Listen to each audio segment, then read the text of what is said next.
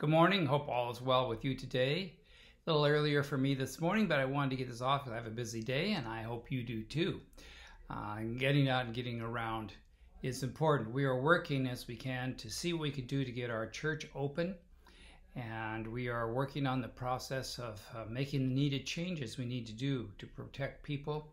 And so that's going to take a little bit of time. We've ordered supplies for our church. Maybe where you are, you're working on that as well. If you need help or need suggestions of things, please let us know. We'll be happy to help you.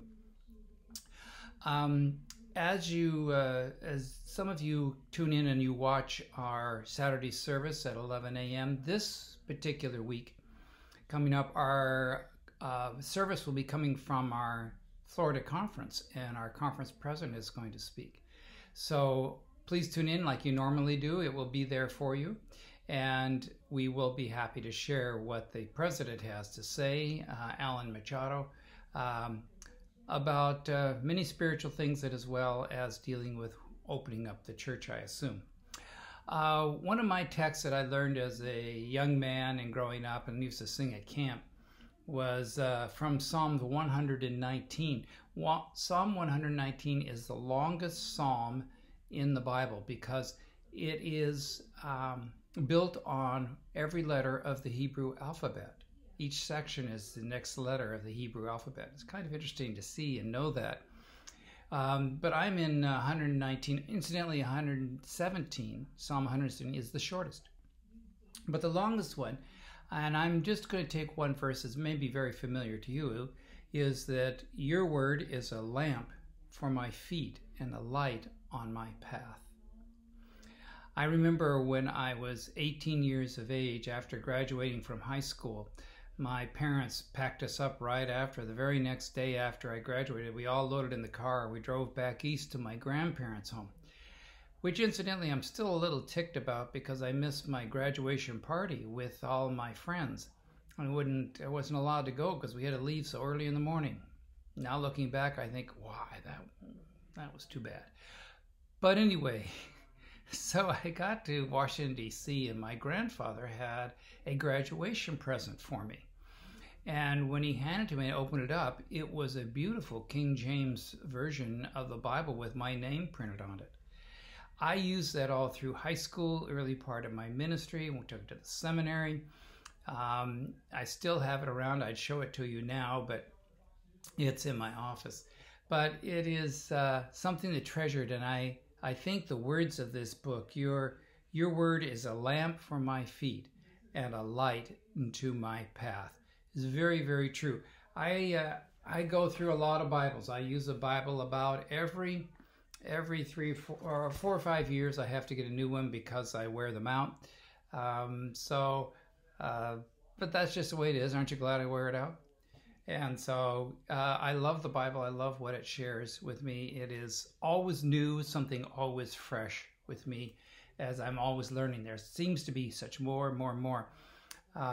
I've looked back at all my sermons that I've preached, and I said, I've barely preached hardly any of the Bible because there's so much in there to share and have, and I hope. I have this Bible 101 with Bill that is on YouTube, or you can find it other places, which helps if you're just learning how to use the Bible. Please come and be part of that.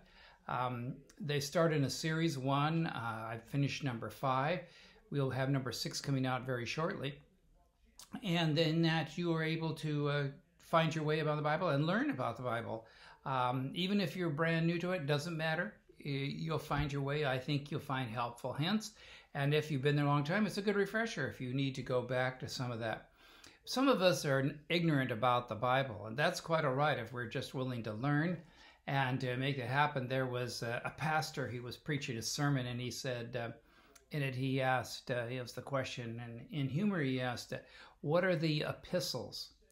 And his response to that in humor, of course, he's joking, was, well, they're the wives of the apostles.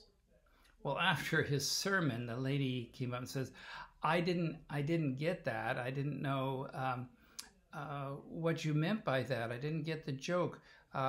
What are the epistles? And she said, if they're not the wives of the apostles, well, then whose wives are they? Epistles simply mean letters. The letters in the Bible, and most of them were written by Paul, as you find in the New Testament. A couple others here and there, but they mostly by Paul. The epistles that he wrote to people, letters that he wrote to people. So you may have a new modern version that just says letters. Well, the Bible can be a great guide and a great help to you. If you look and follow and read it and share with it, it can be the light and the lamp to your journey as you follow after the Lord. It is of comfort to me. It is a great book to research and to look and to see, and it's constantly adding new things to my life, and I hope it does to yours. Give it a shot if you haven't. And some people say, well, I just couldn't get through the begats, that are all the family heritage. Then skip it and read on and see what you can find. Let me pray with you. Dear Lord, I thank you that we can have the scriptures and it can be a book open to us and that you can show us your way. It is a way that you chose to communicate with us, not only through prayer or through your Son, but the Bible reveals to us your will, reveals to us your Son, reveals to what's coming. I thank you, Lord, for that. Be with us today. Guide in our lives. Protect those that are ill and those that are serving. In Jesus' name, amen. All right. Hope to see you tomorrow morning. And please plan on being with our whole conference on, imagine 70,000 people tuning in to watch the conference's worship service at 11 a.m. on Saturday morning. God bless.